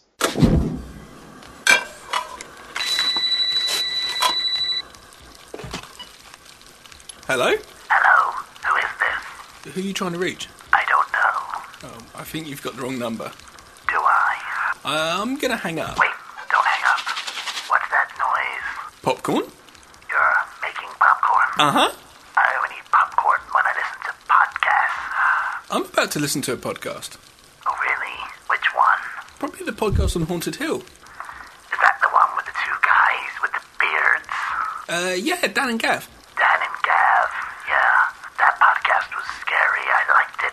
Most episodes, they look at two different horror movies. Each episode, they look at A World of the Strange, where they look at weird things from around the world. Sometimes they even do special episodes where they look at different genres or directors' discographies and talk about them. Do you have a boyfriend? Maybe. So where can I find the podcast on Haunted Hill? Well, you could go to legionpodcast.com, Facebook, Twitter, or just go into iTunes and search for the podcast on Haunted Hill. So, are you going to ask me out?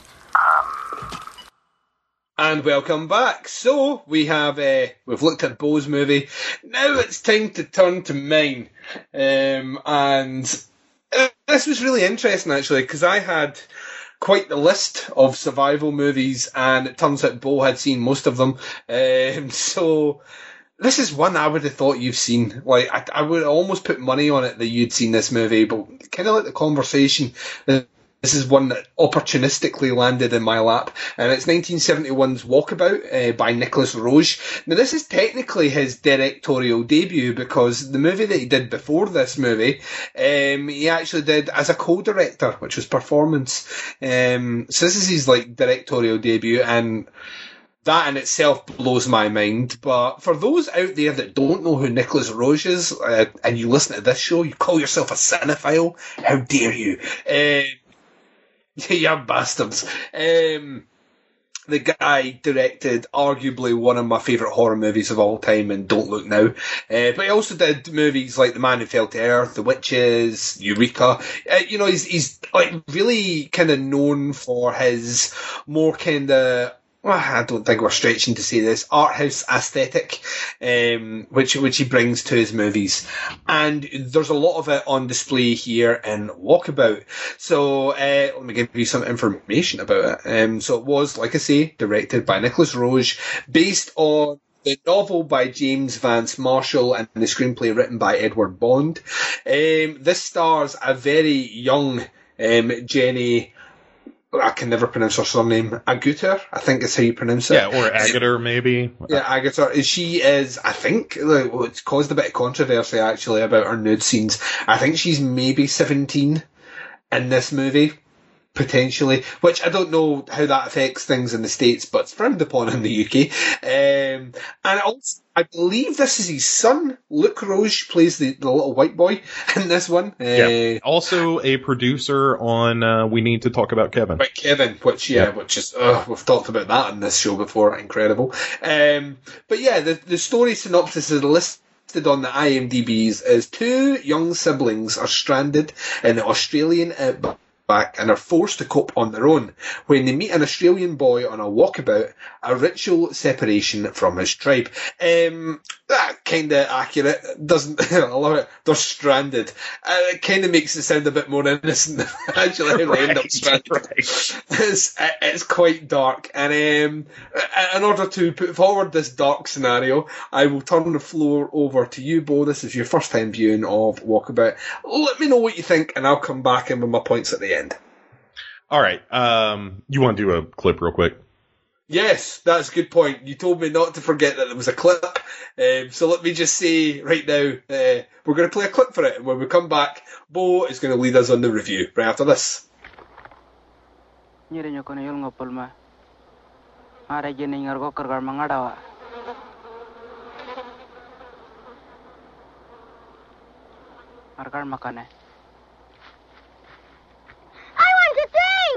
Where are the others? He can't quit. Stop him! He's going away! We're English. English. Do you understand? This is Australia, yes? Where is Adelaide? Asking for water! Yamo bangayan me, panyar panere. Water. Drink. We want water to drink. You must understand. Anyone can understand that. We want to drink. I can't make it any simpler. Water. To drink. The water hole has dried up. Where do they keep the water? All right. Fucking hell. Can't follow instructions. It's because I refuse to play Balbo. I know you're a bit of a rogue, which is why you are the Creole spice of the show. Something Creole spice. Something unexpected. It's like, oh, well, that's a little sassy. I'm the Creole spice on the shrimp given to Pierce Brosnan in Mrs. Doubtfire. Yes. Yes. I'm really pleased that we have mentioned both Mulholland Drive, or referred to Mulholland Drive and Mrs. Doubtfire within the context of the same show. Yeah, it shows how wide berth their show actually is. Right, big tent show. That's what I like. Speaking of big tents, Duncan. Oh yes. Boy, could they have used one. He says ham-fistedly in Walkabout. So Walkabout. It's a professional at work. Walkabout is all right. So as mentioned, we have the character that Jenny Agutter plays. I'm going to use the horrible American pronunciation, and someone can correct me later. But all right, so she and her younger brother are out in theoretically having a picnic in the outback in Australia with her father, who may have the hots for his daughter, based on a couple of shots. I mean, there's a lot of interpretation to be done in this film, and my interpretation is that his actions are the result of his shame. Ah, right. So basically, the father takes his children out into the middle of nowhere, and as a perfectly delightful lunch is being prepared, then he starts taking pot shots at the son and demands that the kids come out when they start hiding behind some rocks and whatnot. And then he ends up setting the car on fire and shooting himself. Once again, I assume this is all shame-based. Mm-hmm. But which strands, the girl and her brother in the outback with no clear path home and dwindling supplies. And they are struggling to survive in this scenario. Fortunately, they come upon an Aborigine boy who is on his walkabout, which is, I guess we should explain, the walkabout in the title is a traditional ceremony for the Aboriginal tribe of this character, where sort of on the precipice of manhood, the character of the boy is kind of thrust out of his tribe, and you don't see any of this. We just, are meant to infer from the goings on of the film and the title card up front that he's on his walkabout. He is there to survive off the land, and after a time he can return home to his tribe, having successfully passed this rite of passage into manhood by learning to survive on his own. And he runs across the English boy and girl here, who are at the verge of death. I mean, the best they've done is they found a temporary oasis that has dried up on them, and they are very near extermination. And he comes along and helps them survive, and he hunts and so forth, and in theory is guiding them back to civilization. Mm-hmm. Although it's not clear that he understands that. Yeah.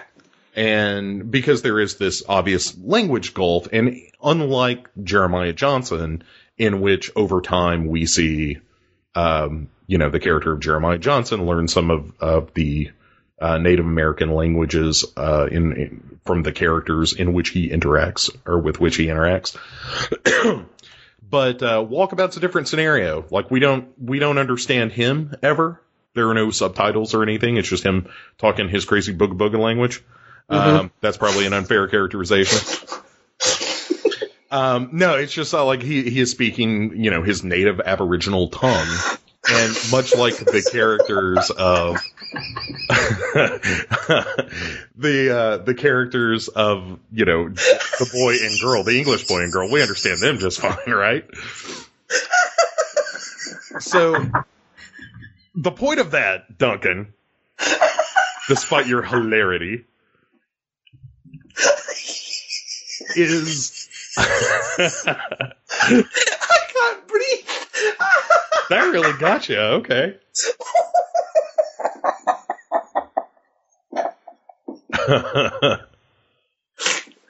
Oh, God. Oh. So much of this movie, in my mind, Duncan, is about communication. So there is the idea of the modern world, the civilized world, intruding on the wild savagery of the Australian outback. And, there's a lot of shots in this movie, of animals in the outback just eating one another. Mm-hmm. There are shots where we see the Aboriginal boy. The characters aren't named, so forgive me.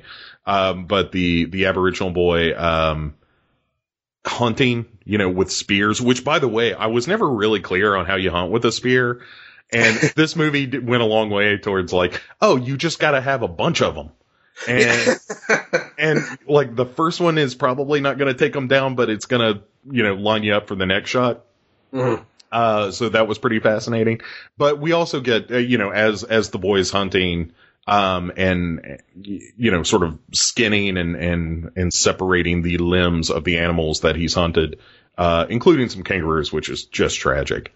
But you get intercut shots of like a butcher in a butcher shop doing the same thing. And, at a certain point in this movie, I'm not going to lie, I was like, you know what? I get it. I understand that there is a unifying principle at work between the behavior of this character in the Outback and modern life. Like we have certainly constructed our world, our civilized world, in a way that we hide from ourselves much of the savagery that goes along with just consuming food.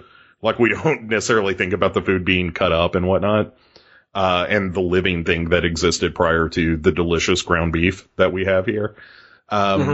So there's a lot of that, there's a lot of the natural world being a savage and ultimately uncaring place. It is sort of, to go back to a reference point that I enjoy, there is something almost Lovecraftian in a weird way about nature as presented in this film, in that it is this uncaring force that, if you survive, well, that's kind of up to you. Like nature is not going out of its way to help you. And in fact, in most cases if it doesn't care about you, you're getting off easy. And sometimes it's just, trying to murder you.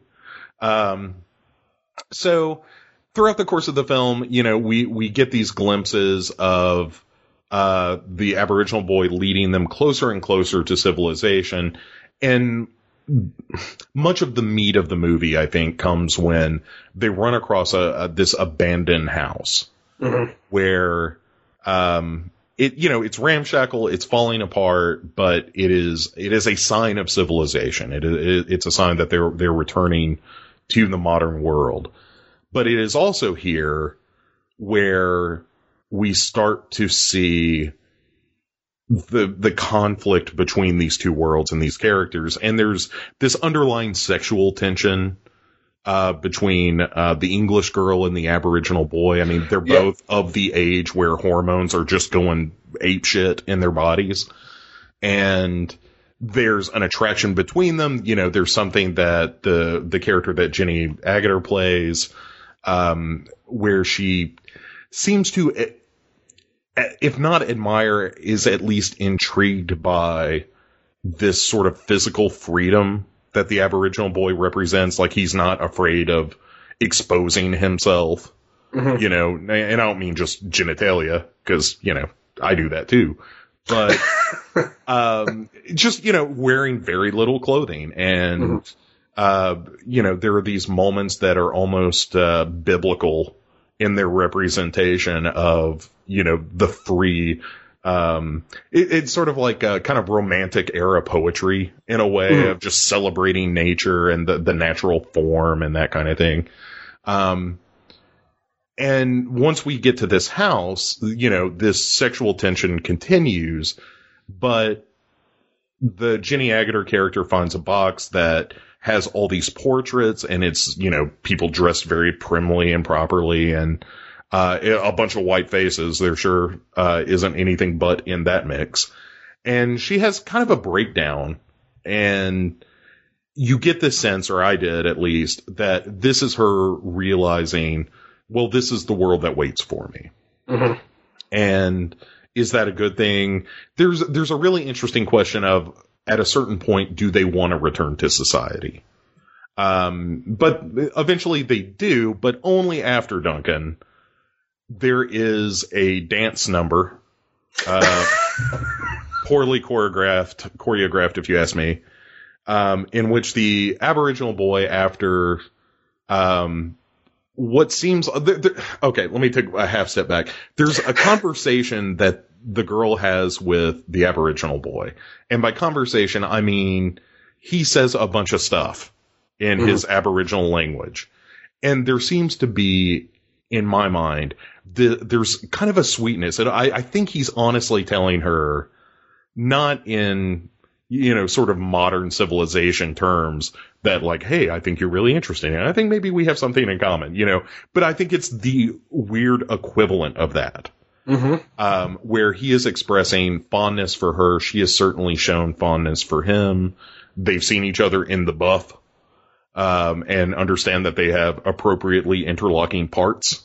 And again, they're teenagers. They're DTF, Duncan, as all teenagers are. But they don't in this film. And there's the moment where the Aboriginal boy dons the paint and flowers and whatnot of his tribe in an attempt to communicate, to the girl his intentions and his interest. But she has no tool set to respond to this. She has no ability to be certain of what this expressive dance is trying to tell her. I think it's fairly obvious. It seems very much like a fertility kind of dance to me. But she either doesn't recognize it or chooses not to recognize it for what it is, or certainly not to accept the advances. And as a result, the kid, the Aboriginal boy, just dances until he passes the fuck out at a certain point and just can't move anymore, like does it all night long. And when the next day, when they're close enough to a road, they found a road at this point, and the kids are about to hit the road, literally, and find their way back to civilization. And they find the boy dead. The Aboriginal boy has basically Christ-like hung himself from this tree. And therein lies my communication interpretation of this film, in which, you know, based on either the inability or unwillingness to find common ground in terms of their communication with one another, one person is dead. The girl and boy kind of continue on and make their way back to the modern world. But in my mind, there's kind of a question left of like, what have they abandoned? What have they gained? What have they lost? I think these are all interesting questions. I don't think there are clear answers. I do think that there's the impression I have that once they return to the modern world, and the final images of the movie are of the Jenny Agutters character later on in life, married and with her husband, who is just prattling on about stuff that you couldn't possibly care about. And there's kind of a look in her eyes like, you know, she has touched savage nature, Duncan, and cannot, even though she may repress it, as do we all, she can't ever truly escape it, and probably has come closer than most of us to embracing the pure nature of man as a human animal in a way that most of us cannot appreciate. Yeah. And it haunts her, you know. As I'm sure does the death of the boy, even though, you know, her character is so British in this movie. It's very stiff upper lip and like, make sure you've got your coat on. And like when they know they're marching back to civilization, they're putting on, you know, the school uniform coats and stuff. And, it's really fascinating. Like, the movie, there was a point while I was watching this movie where I became very angry with Duncan. Angry with me? Yes, because of how gorgeous a movie it is. First of all, like much like Jeremiah Johnson, the two do share a lot of DNA. Like they're both beautifully shot, they're both beautifully acted. Even the little boy in this movie, Nicholas Roeg's son, I think is actually not irritating, which most child actors are. That was my only concern about you watching this movie, was I was fairly convinced that the little kid might annoy you. No, I actually like that character a lot, and I like the fact that he is the one who comes closest to sort of understanding the Aboriginal boy, and they share some common vocabulary with one another and a means to communicate. Yeah, I thought that was, I think he's surprisingly fine in it. And his character is interesting, but really the movie is kind of the dynamic of the girl and the Aboriginal boy. And it's a really interesting relationship. At times it's really uncomfortable. Yeah.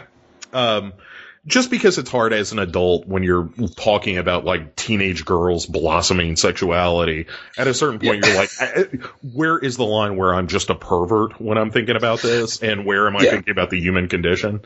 But, you know, I mean, she's a beautiful young girl and there is, it's just fascinating because there's something taboo about it, not just because she's underage, but, you know, because it is the blurring of cultures and, you know, it's a really interesting movie. But like I said, I got mad about halfway through the movie because I was like, wow, this is really beautiful and deep and the characters are surprisingly rich.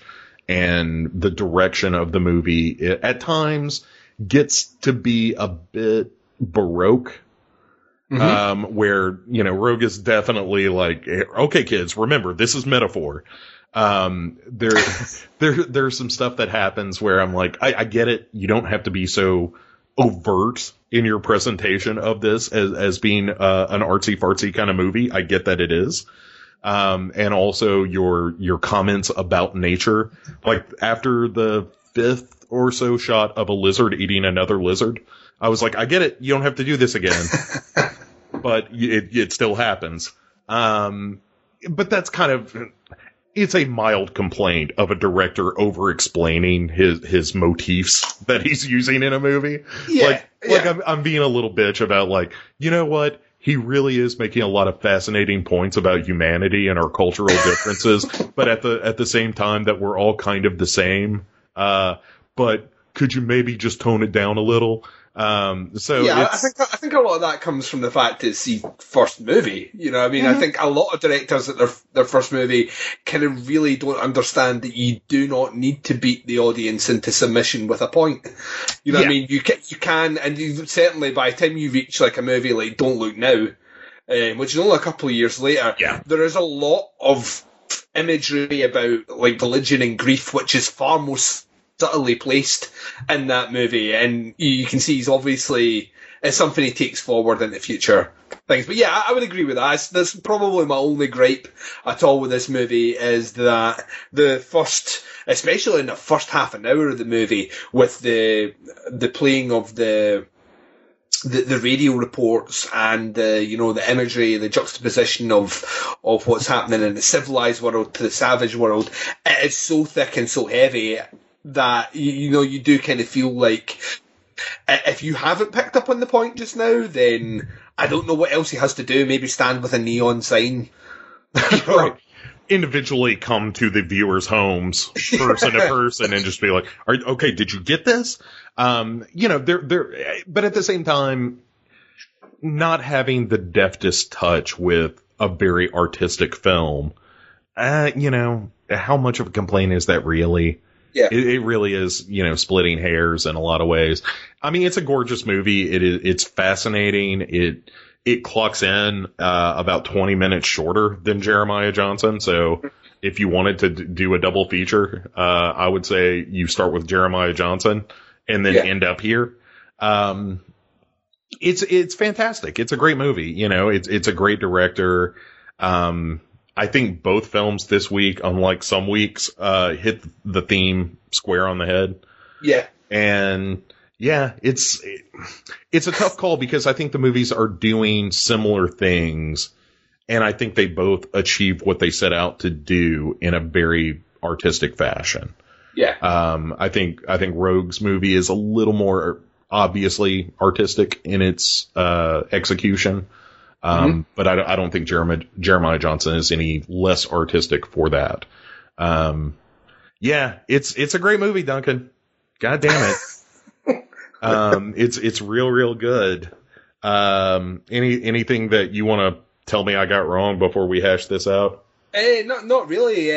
I think you pretty much come away from the movie kind of thinking pretty much how I think about it. I think it's an amazing movie, but I'm a big fan of Nicolas Roeg as a director. I think he's, like I said earlier on, he's made some of my all-time favourite movies, and he does have a particular message he wants to get across in this one. I've never read the original source material. Apparently in the source material it makes more sense. Although we've walked away with the same understanding, it makes more sense as to why the Aboriginal boy dies. Yeah, I mean, I think it's kind of a shame thing for him, right? Like I have courted this girl, Yeah. I have been rejected, and therefore, Yeah. you know, So I mean, the kind of interesting aspect to me when you're comparing these two movies is the kind of dichotomy of where both characters end up at the end. Both of our main characters end up at the end, where the experiences in the wild have ultimately crazed Robert Redford's character. To the point he is a crazy man living on a mountain, like fighting for survival, right, like, for all time.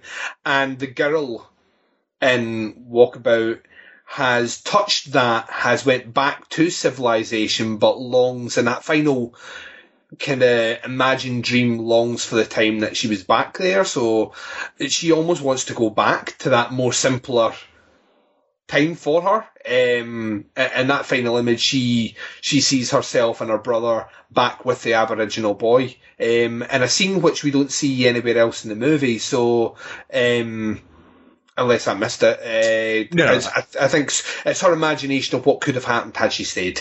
And I think that's quite interesting that, you know, the two experiences of survival, albeit tragic for both parties, our two characters end up in completely different places.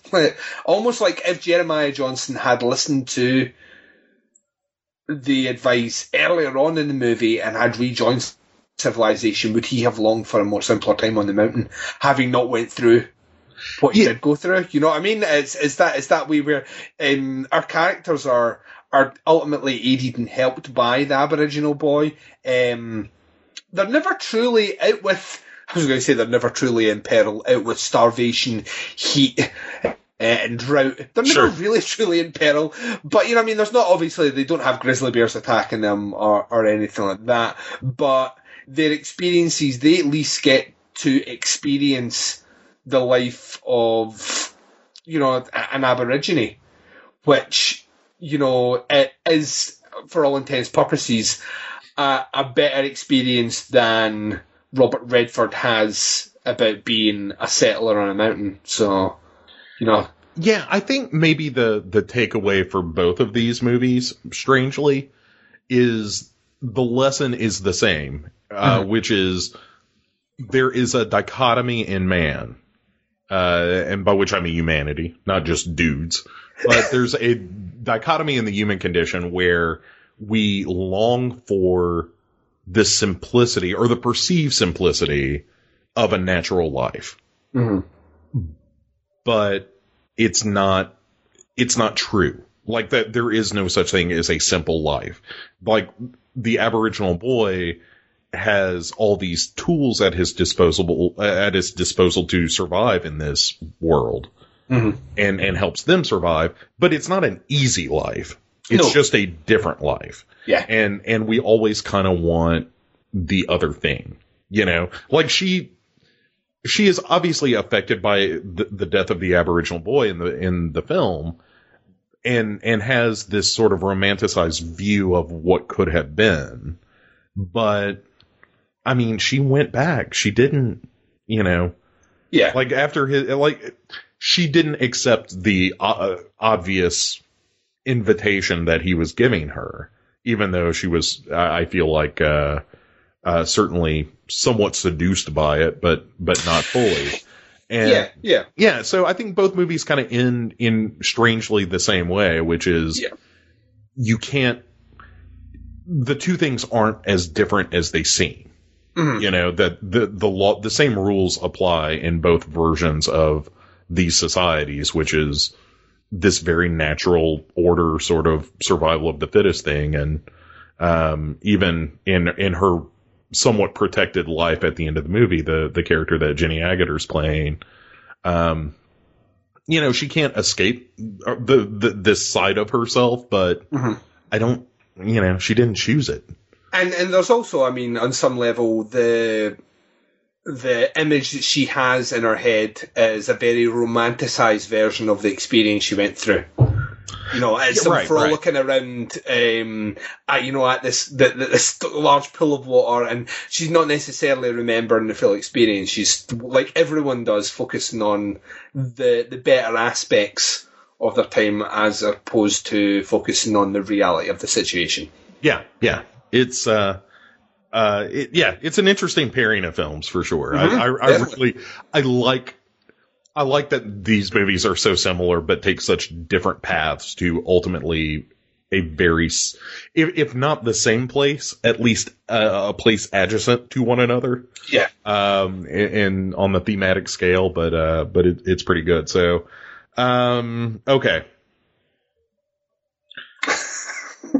That's very commanding, okay? Yeah, I feel like both of these movies are worthwhile. Mm-hmm. I mean, all right. So here's. I love it when you do this, and I don't. I imagine this is what you're like when I go through this. So it makes me so mad. Because I love both of these movies. I'm really looking forward to like watching Walkabout and in the future, and the perspective I have on it either changing or solidifying based on repeat viewings of it. Mm-hmm. So I don't have the luxury of having seen this movie 5 or 6 times and being able to say like over time my position has changed on the meaning of this movie. But I think that it has an incredible depth to it. And not that Jeremiah Johnson doesn't, but I think Jeremiah Johnson is more of a straightforward narrative with interesting thematic hooks. Mm-hmm. And I think Walkabout is a more artistic film, or a more artistically presented film that I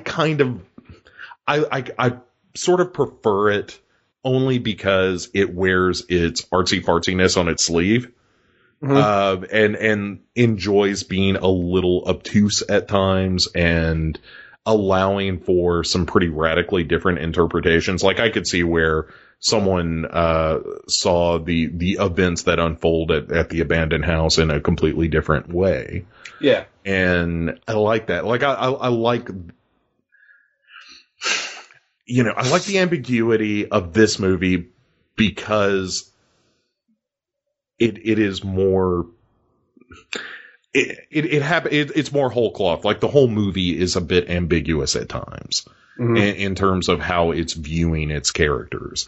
And I don't necessarily feel like Jeremiah Johnson does that. Mm-hmm. I think it's a very clear narrative for most of it. So, I would say that the better movie by a nose, Duncan, is Walkabout.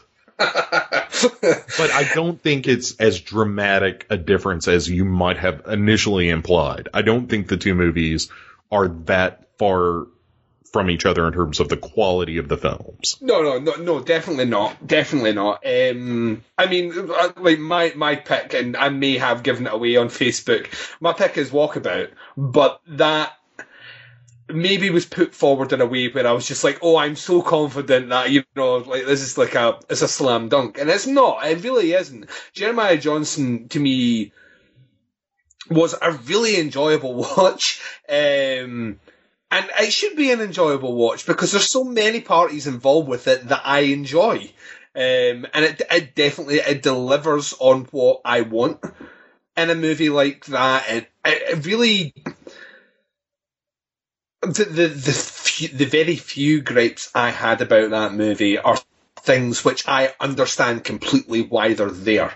So once again, this comes down to this kind of personal. It's not the movie's fault for any of that. It's just I would prefer it not like that, but I understand completely why it has to be there for a narrative purpose. Out with the theme song, why it needs to be there for a narrative purpose. It has to do that to get you to where you need to go later on in the movie, and that's why it slows down in the second act. It needs to do that. I would prefer it to continue moving at a pace, but I understand why it can.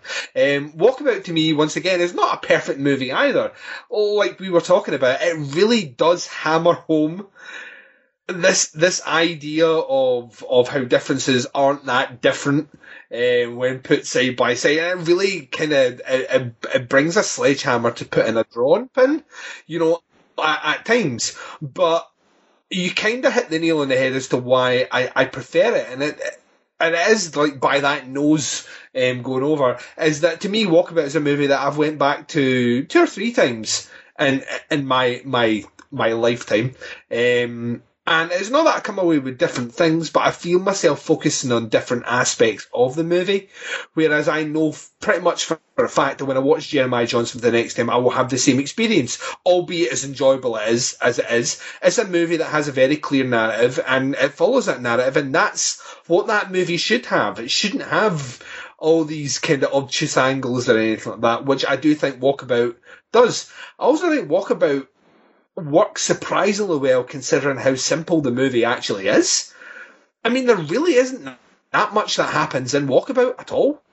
But everything happens, Duncan. Well, it's theater of the mind. It is. It lends itself to so much depth that you then put in yourself. I mean, I do think this is the sort of movie where how you are feeling that day or your experiences that week will impact your viewing of Walkabout. I do think that. I do think that your mindset going into a movie like this will reflect on what you see. It's that sparse at times that you will start putting so much of yourself into it. And those movies tend to be, for people that have listened to the show, tend to be the ones that I gravitate to more. So yeah, I think it's a better movie. I don't think it's by much. And it goes to show that if you want a really good survival film, early 70s is where you do it. A year apart from these movies, and both of them cover very similar grounds in completely different ways, but with very similar messages, which I think is a credit to the language of cinema and the language of the ability to put forward a movie about survival. Like, a true story about survival is the one that makes you question man's journey, once again, the universal man, meaning women as well, man's journey, man's struggle for survival, I think is universal, regardless whether it's looking at rich or middle class English children living in Australia being trapped in the outback, or whether it's like hardened ex-soldiers trying to fend for themselves and carve out a life on a hillside, I think, or a mountaintop. I think the language is very similar, if not the movie's moving off in slightly different directions.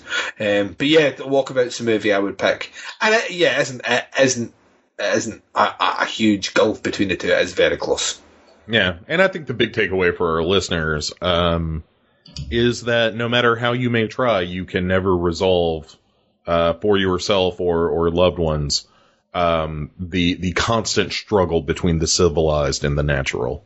Yeah. So quit trying. It's never going to happen. It's just a conflict you're going to have to learn to exist with.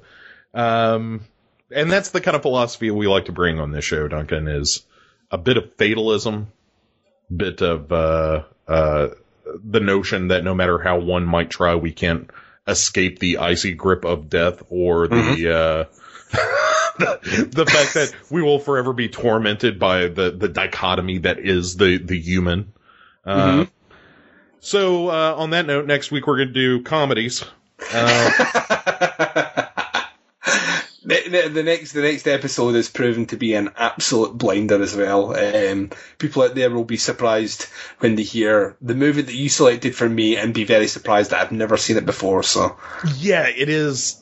Yeah, it is surprising, but we'll get to that next week. First, Duncan, where can people find you out and about in the world? Well, if you want, you can check out my main show. That's the podcast Under the Stairs. We have a website, teapotscast.com. We're on iTunes. We're a proud member of Legion Podcast Network. And we're doing a lot of quirky, fun things at the moment. The episode that'll be dropping probably just before this episode drops. I'm joined by my old podcasting buddy, Andy Blockley, from the Big Horror and Little podcast, and formerly of Doing the Nasty. And we're looking at a couple of movies that cover serial killers in surprisingly accurate, gruesome ways, as we look at Henry, Portrait of a Serial Killer, and Tony, Serial Killer from London. Both movies are pretty fucking fantastic. So it was a really good show, so that'll be dropping. And then very shortly after that, you'll be getting a new Baz v Horror, where Baz tackles some cannibal horror movies, as we look at Cannibal Ferox, we'll look at Ravenous, and finish off with Eli Roth's Green Inferno. I have another show, it's called Chronicle. The last episode will be probably out just after this show drops. I'm closing out season 1, which was looking at European vampire movies by looking at a little movie called Let the Right One In. So check that one out. That one's exclusively on Legion Podcast Network. Excellent. Now's the time for you to tell people about their new favourite show that they don't know it's their new favourite show, but it will be their new favourite show. All right, your new favourite show that you don't know that you have yet, which will be premiering on April 12th. On the Legion Podcasts network. It is called Hero Ghost Show, which the more I say it, the more I love it. I can't. I do find it to be kind of wonderful. It is a celebration, Duncan, of Asian horror films. And that means, you know, the Japanese, you get your J-horror, you get your K-horror, you got Vietnam pitching in here and there. You got Thai horror films, Duncan. Some of them come out. Mm-hmm. So we're going to be talking about a bunch of those. And the premiere episode will, just because it seems like it's only fate, will be you and I, Duncan, discussing Audition, the Takashi Miike film, and I am surprised. I'll do one quick aside. So there is a poll up for people's favorite Asian horror films in the Facebook group for the Hero Ghost Show program, and Audition has done surprisingly poorly on that list, and I can't wait for the show to air. Yeah, so I think we can explain why that is not right. Yeah, I think in a lot of respects, people forget how important Audition actually is. I think the impact of, and we will get into a lot of detail, I think, on this one. I think the reason people are so aware of J-horror and K-horror and all the other ones that come out from that area of the world is because how successful Audition was and the benchmark it set. Takashi Miike is probably arguably one of the most important filmmakers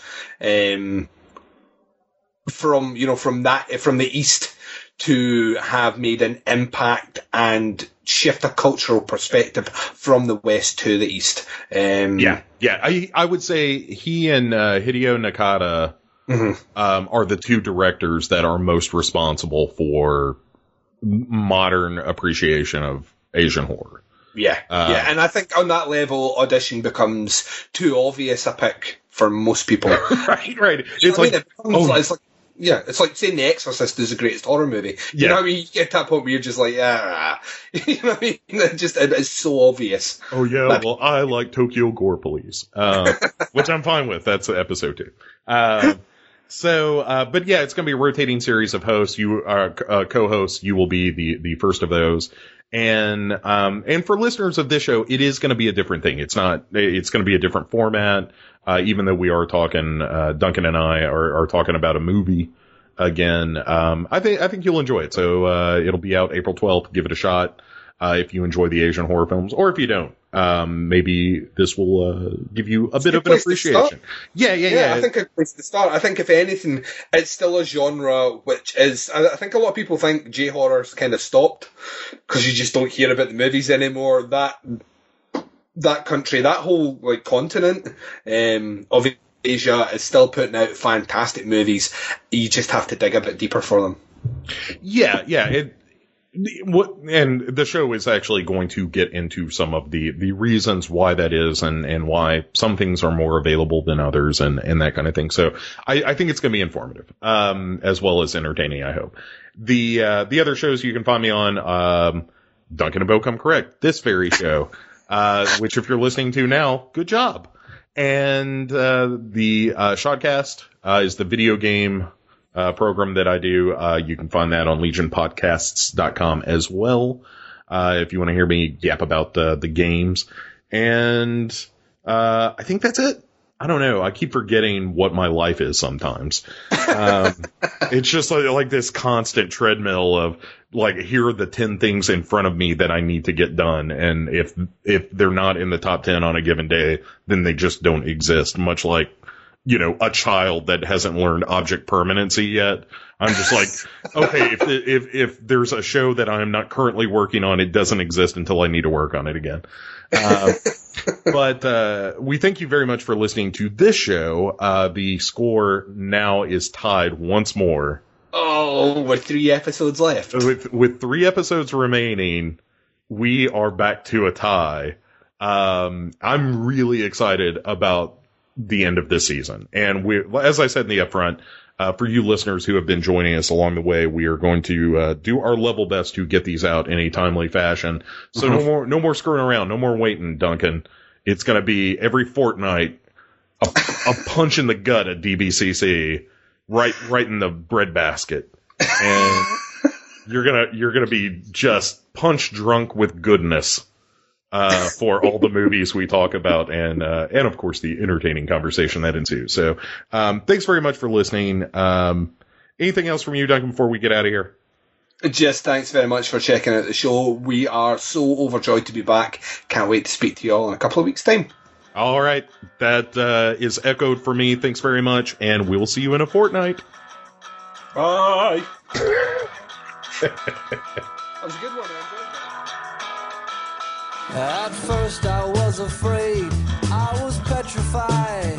I kept thinking I could never live without you by my side.